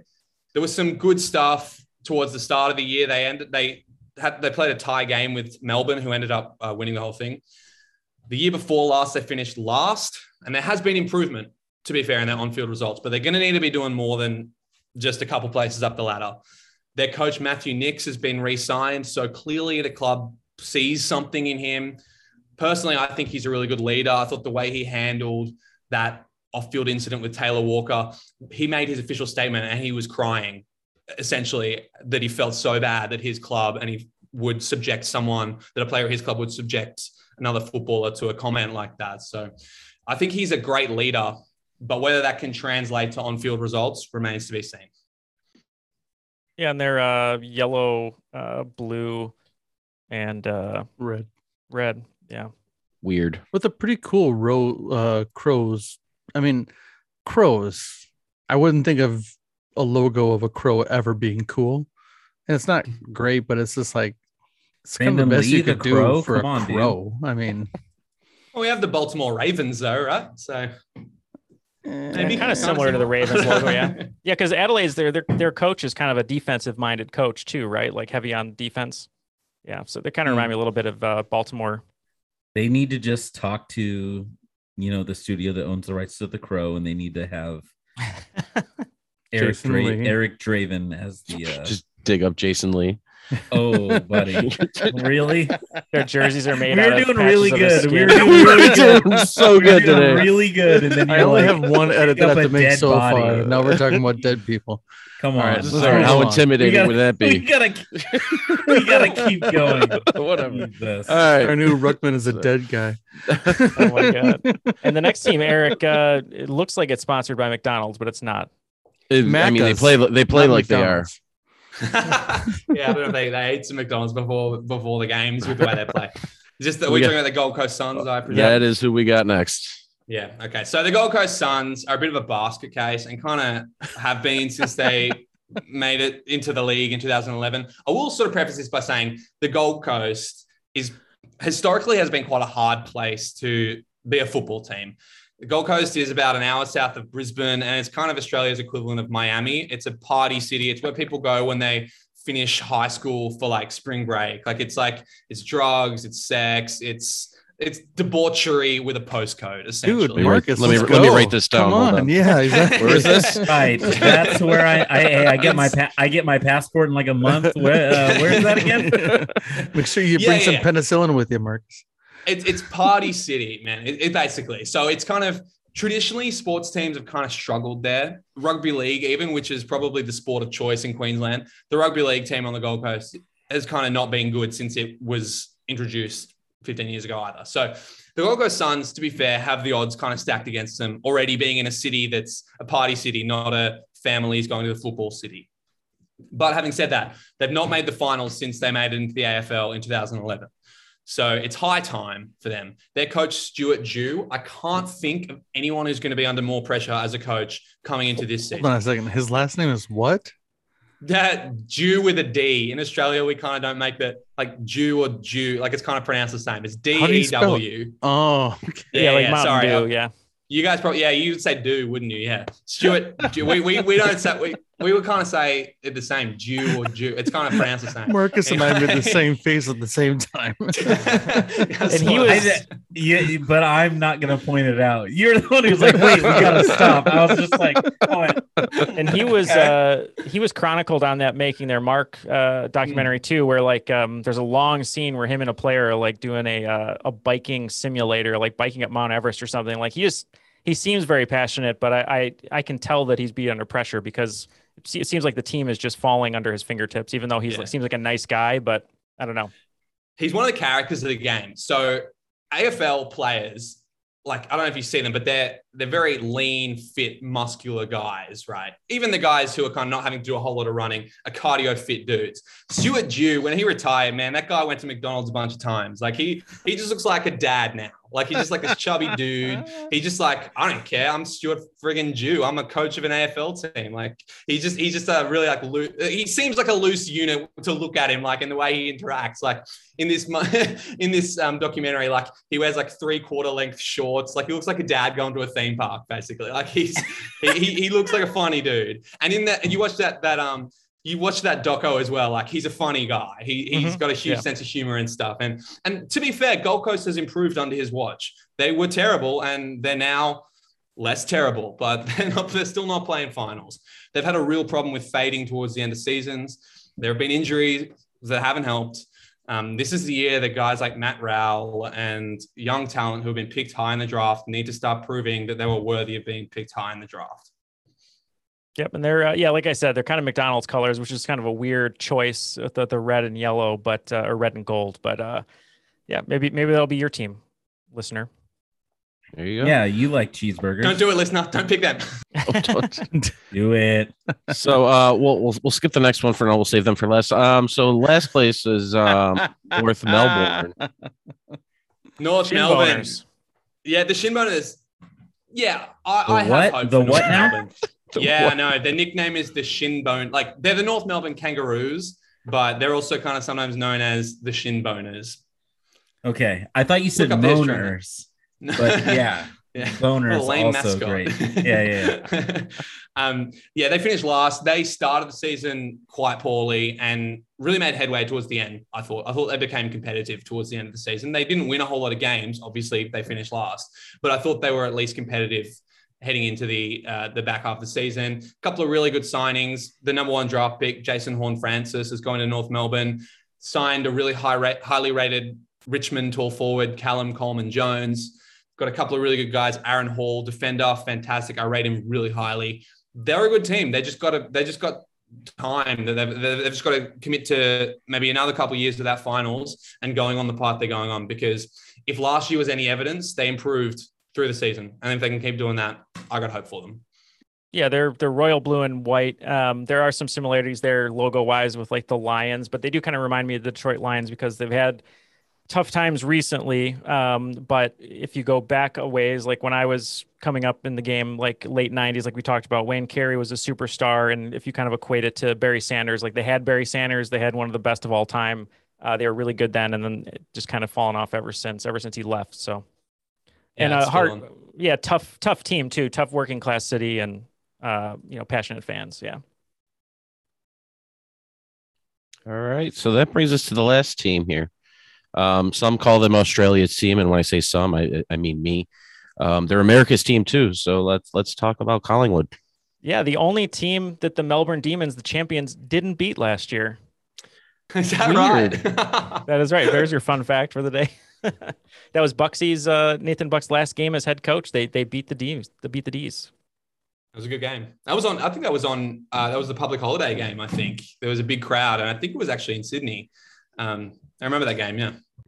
So I'm curious how you describe it, because I only follow this team, long story short, because when I started learning the game, we had a coach who played for them either in the VFL or maybe one organization lower, but he had a Collingwood jersey. And after he saw how I would like go up for marks, and because I was small, I didn't have my growth spurt yet. So I played really tough. I broke my thumb, and he's like, man, you played tough. I'm going to give you the jersey off my back, the Guernsey. And he gave me the Collingwood Guernsey. And so that's why I was like, all right, I'm going to be a Collingwood supporter now. So that's how I got into it. But like, I'm sure you have a different perspective being in Australia.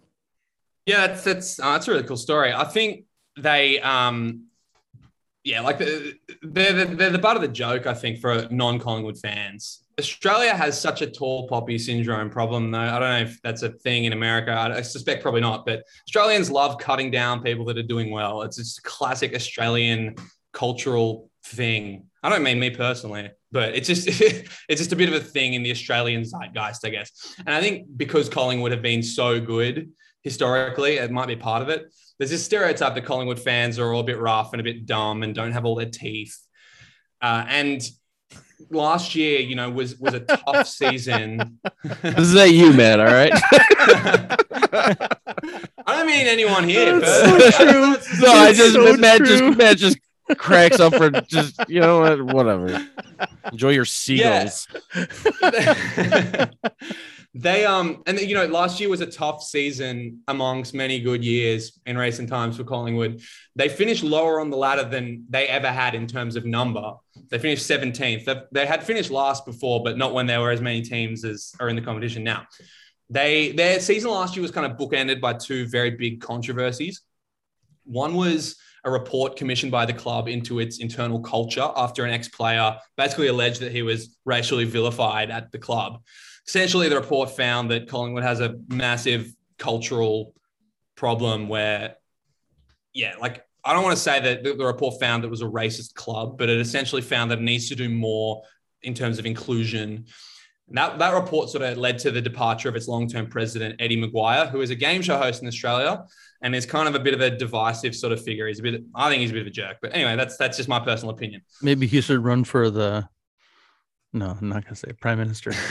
I said, he reminds he's kind of like Jerry Jones, very loud, very vocal, very hands in every single aspect of the team. That kind of guy. And racist. Cool. And racist. Yeah. But anyway, his departure kind of was very highly publicized anyway, that was the start of their season. And then the end of their season, actually, kind of was closer to home for you guys. There was a player, Jordan DeGoey. I don't know if you saw this. He had a bit of an incident at a nightclub in New York on Halloween that essentially has meant that he's had to front court over alleged assault charges. So that was the end of their season. So not only was it a difficult year on the field, there were these two big controversies before and afterwards. So they've got a lot of work to do on their culture, but they also have a lot of work to do on the field. Craig McRae comes very highly rated, their new coach. He was a VFL coach at Richmond when Richmond was amazing. So he comes from winning culture as a player with the Lions and as a coach with Richmond. So they've got some really good young guys. Trembianco, Dacos as well, one of their new draft picks, the son of club legend Peter Dacos. They've got the tools. They just got to commit to a couple of years of work on the tools, I guess. Yeah, I mean, go ahead. Go ahead. Oh no, I was just gonna say historically, big defensive team with Nathan Buckley, one of my favorite players of all time. He was their coach, but only one grand final appearance in 10 years. So they sacked him halfway through or towards the end of last season. So like you said, new coach, and it seems like they're trending more into like maybe a faster offense, younger blood, just faster game. Because I feel like we were a little too slow. We'd be great the first 3 quarters, and then we'd just peter out toward the end. But it seems like it'll be an interesting season regardless. Hopefully it'll be better than last year. So now that we went through all that and we've talked about every team, and I want to hear your picks, Jasper. So if a person's joining the club for the first time, has no team, right? And you're an expert, professional journalist. Tell us if you have absolutely no affiliation and you're thinking, hey, I want to get into this and I want to pick a team that's going to go, to the grand finals this year, maybe even win the flag or win the pennant. Who's the team? Who was the team that we're going for? If you're talking about ready-made success for this year, you want to see your team doing really well. 2022, they're going to be hoisting the cup. I think the Western Bulldogs. I really think the Western Bulldogs could have a great year. All the Melbourne, it's a cheap answer because they won both in the grand final last year, but I don't see any reason why those two won't be right at the top again. I mean, I could easily say Port Adelaide or Brisbane, but I don't know. There's something for me about the Victorian clubs with a long history that not only are these teams great now, they've had to come from the doldrums to get there. They've for years and years, they toiled away. So for me, I would pick either of those two teams, but I also think Essendon would be my dark horse there because I don't think they're going to win a premiership this year. Don't get me wrong, but I loved the way they played last year under a new coach. They lost all these players that moved to other clubs at the end of 2020, yet somehow we're even better without them.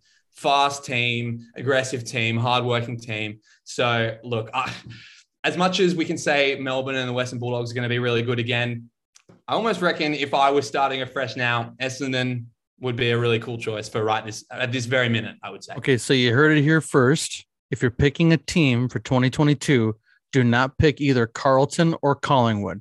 Right there. You just heard Jasper said it. He almost exactly what he said. So. No, I love Carlton. I love Carlton, but yeah, they're in some tough times, I think. If you want your team to win now, but if you want to look like a bandwagon fan, yeah. But if you want to start at the bottom, there's only one team that was lower than Collingwood last year, and nobody wants a shin boner. So let's. Oh my gosh. I do have one more question. I think that I've been stewing on for a while. On the Naked Bootleg, we've done episodes about, you talked about the AFL having a draft system and the NFL draft specifically, but all drafts are so highly scrutinized now.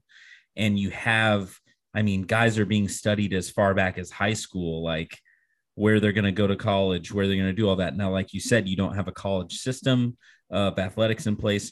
So how important or how, I don't know, I guess how is the draft perceived in Australia for the AFL? Because here it's become like this juggernaut of a thing. I mean, it used to be 2 days and now it's spread out over 4 days because they want more exposure. So how is the AFL, draft process for the league?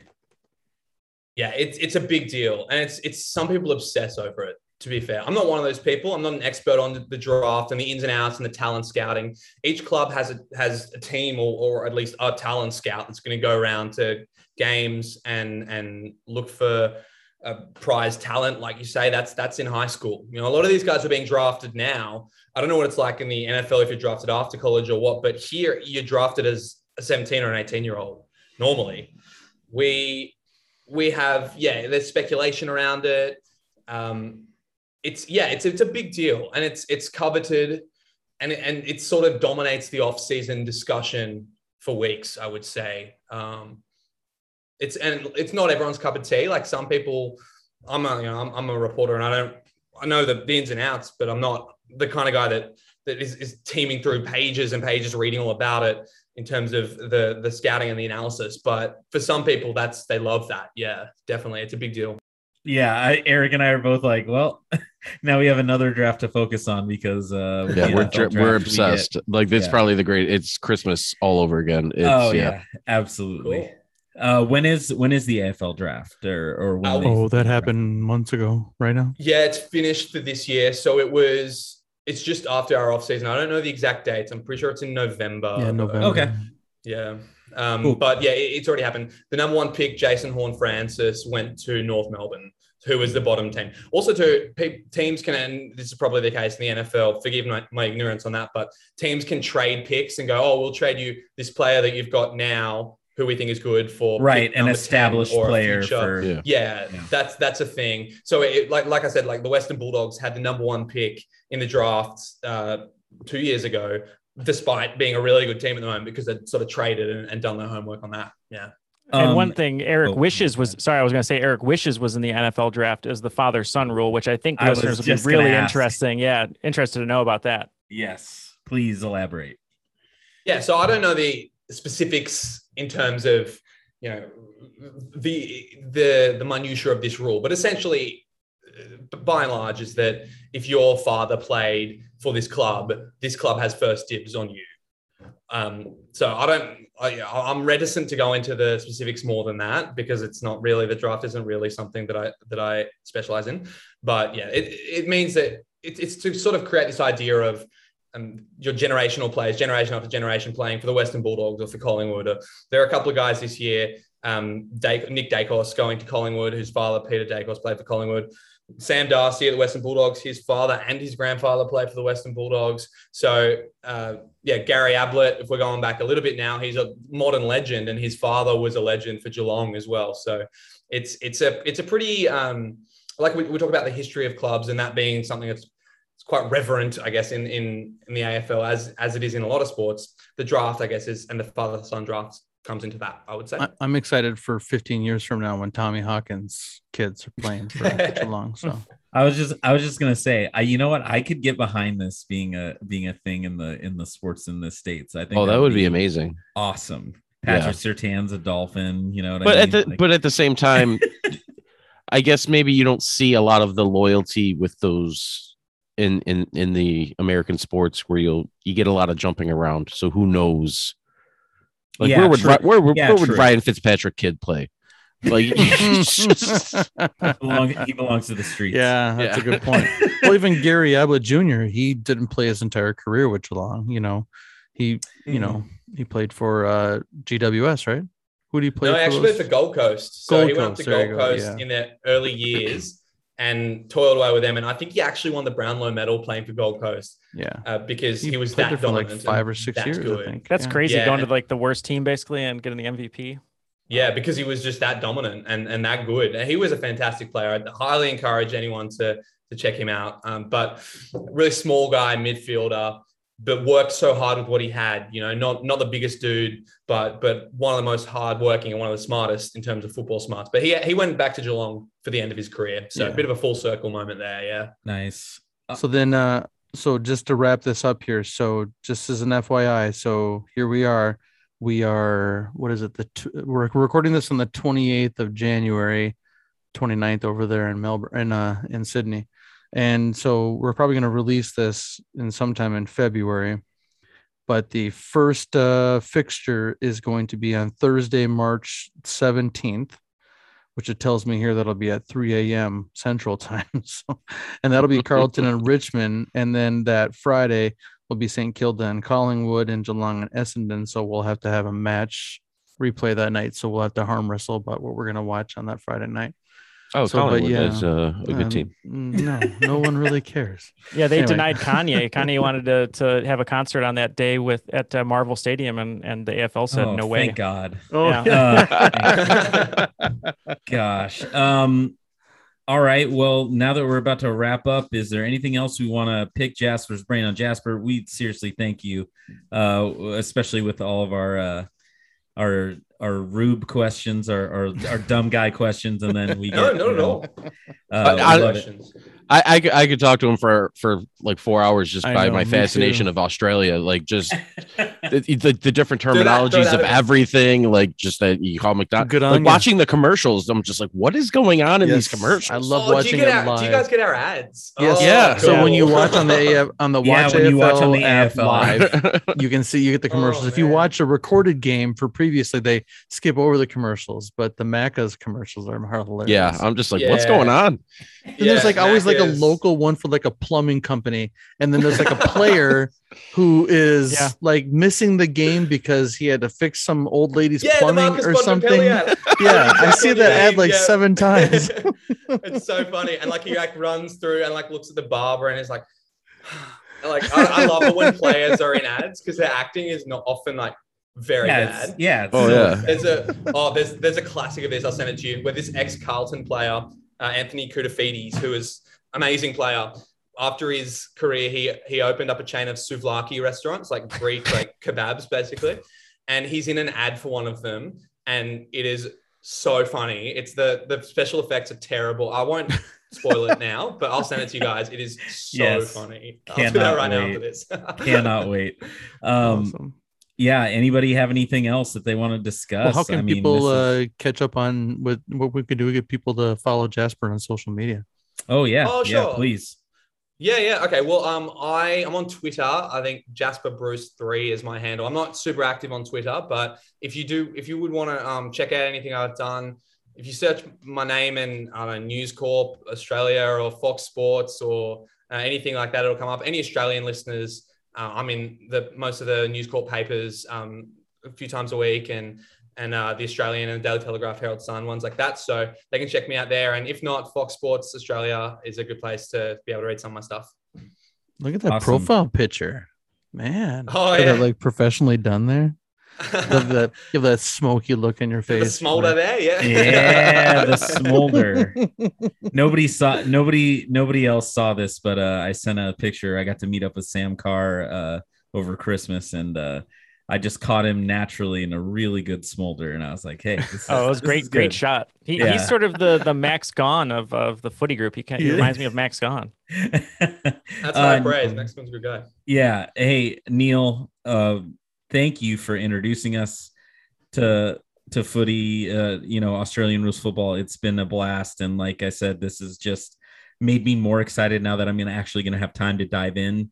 But why don't you plug Triviality? And did I mention Neal Fischer is an author? Oh, Plug thank that you. too. Well, yeah, I was just going to say for any listeners who are kind of on the fence about checking out the game, just YouTube some highlights, just put match highlights if you want to pick a couple teams. If Jasper didn't convince you one way or another to go, for a certain team or to research a certain team, there's a questionnaire Matt will maybe put in the show notes, or you guys, it's on the Benchwarmers Footy Fanatics group, I believe. But if you just click that, you'll have some questions, and I'll help you by giving you 3 or 4 different teams that might be a good fit that you can then research on your own and kind of find your way. Because I think the best way to find a team is watching the game and seeing which style of play that you like. So yeah, hope you guys really check out footy, and I'm always here for questions. You can always message me or whatever. And we have our live watch parties, and I think it's just a fun sport. So if you like a combination of basketball, soccer, volleyball, and a lot of tackling and hard hitting with no pads, then it'll be the game for you. So Triviality, feel free to listen to us every Tuesday. And then as Marcus said, I'm going to be on an episode of Benchwarmers. So super excited to be invited back. But if you just go to trivialitypodcast.com/Swayze, I wrote a comedic love letter to Patrick Swayze coming out April 26th. So It's about $15 the book, but you can get $5 off if you go to that website with a promo code. And just appreciate any support. If you want to get it as a gift for yourself, buy it for a friend, buy it and burn it and send me the video. Either way, I appreciate the support. And any chance to hang out with these guys is always a good night. So thank you guys for inviting me. I'm gonna buy it, burn it, and then buy another copy so I can have it and read it. And then be warmed by the fire of the other one. Yeah. It's gonna be a classic dystopian future. Like I'm gonna be around. I'm just gonna look like a hobo around like a trash can. I'm gonna throw the book in, but I'm also gonna be reading it. So if we buy like 20 of them right now, then we can send them to Australia. And with the supply chain issues, it might get there for Christmas. So Merry Christmas, Jasper. It's available in Australia. God bless everyone. Yeah. I'm gonna buy a copy. Can't wait. So one thing too is you've mentioned that the watch parties, just to get into those a little bit. It's on normally a Friday night, a Saturday night. We based on the Footy Fanatic page on Facebook, we pick a game that we're gonna all basically hop on a Zoom. Anybody's welcome to join the Zoom. Hop on, watch the game, and we kind of just talk about the game while we watch it, figure out all the bugs, make sure everybody's watching it and can hear it if they want to hear it or not. But that's a fun way to get into it too. So yeah, and we have so many members now. Like Matt has a membership, which is sort of Australian football teams kind of they have fans, but everyone's a member, so you get season tickets or things like that, and you pay to be a member every year with like some goodies. And one of the things that we get for being international members is we get the Watch AFL app for free, or paying for it, but you get I think 2 or 3 devices. So if you ever want to be like, hey, I want to watch a full game, we'll give you our login. Just go in there. You can watch it on your phone. You can Chromecast it to your TV, Apple TV.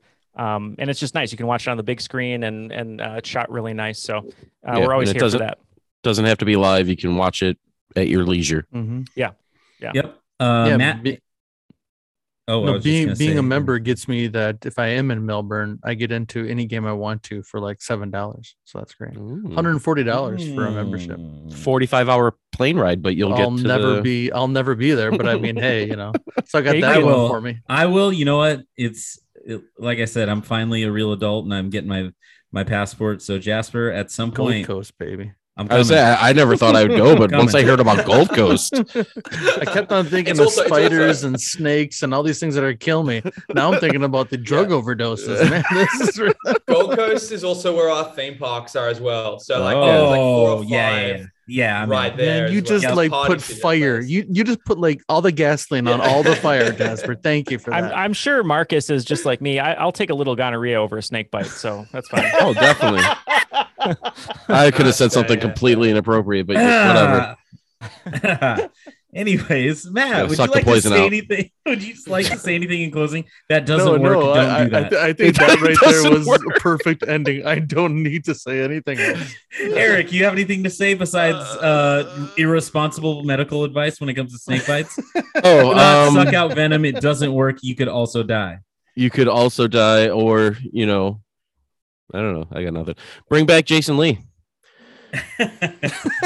Well, okay. So we appreciate you guys listening. This was so much fun.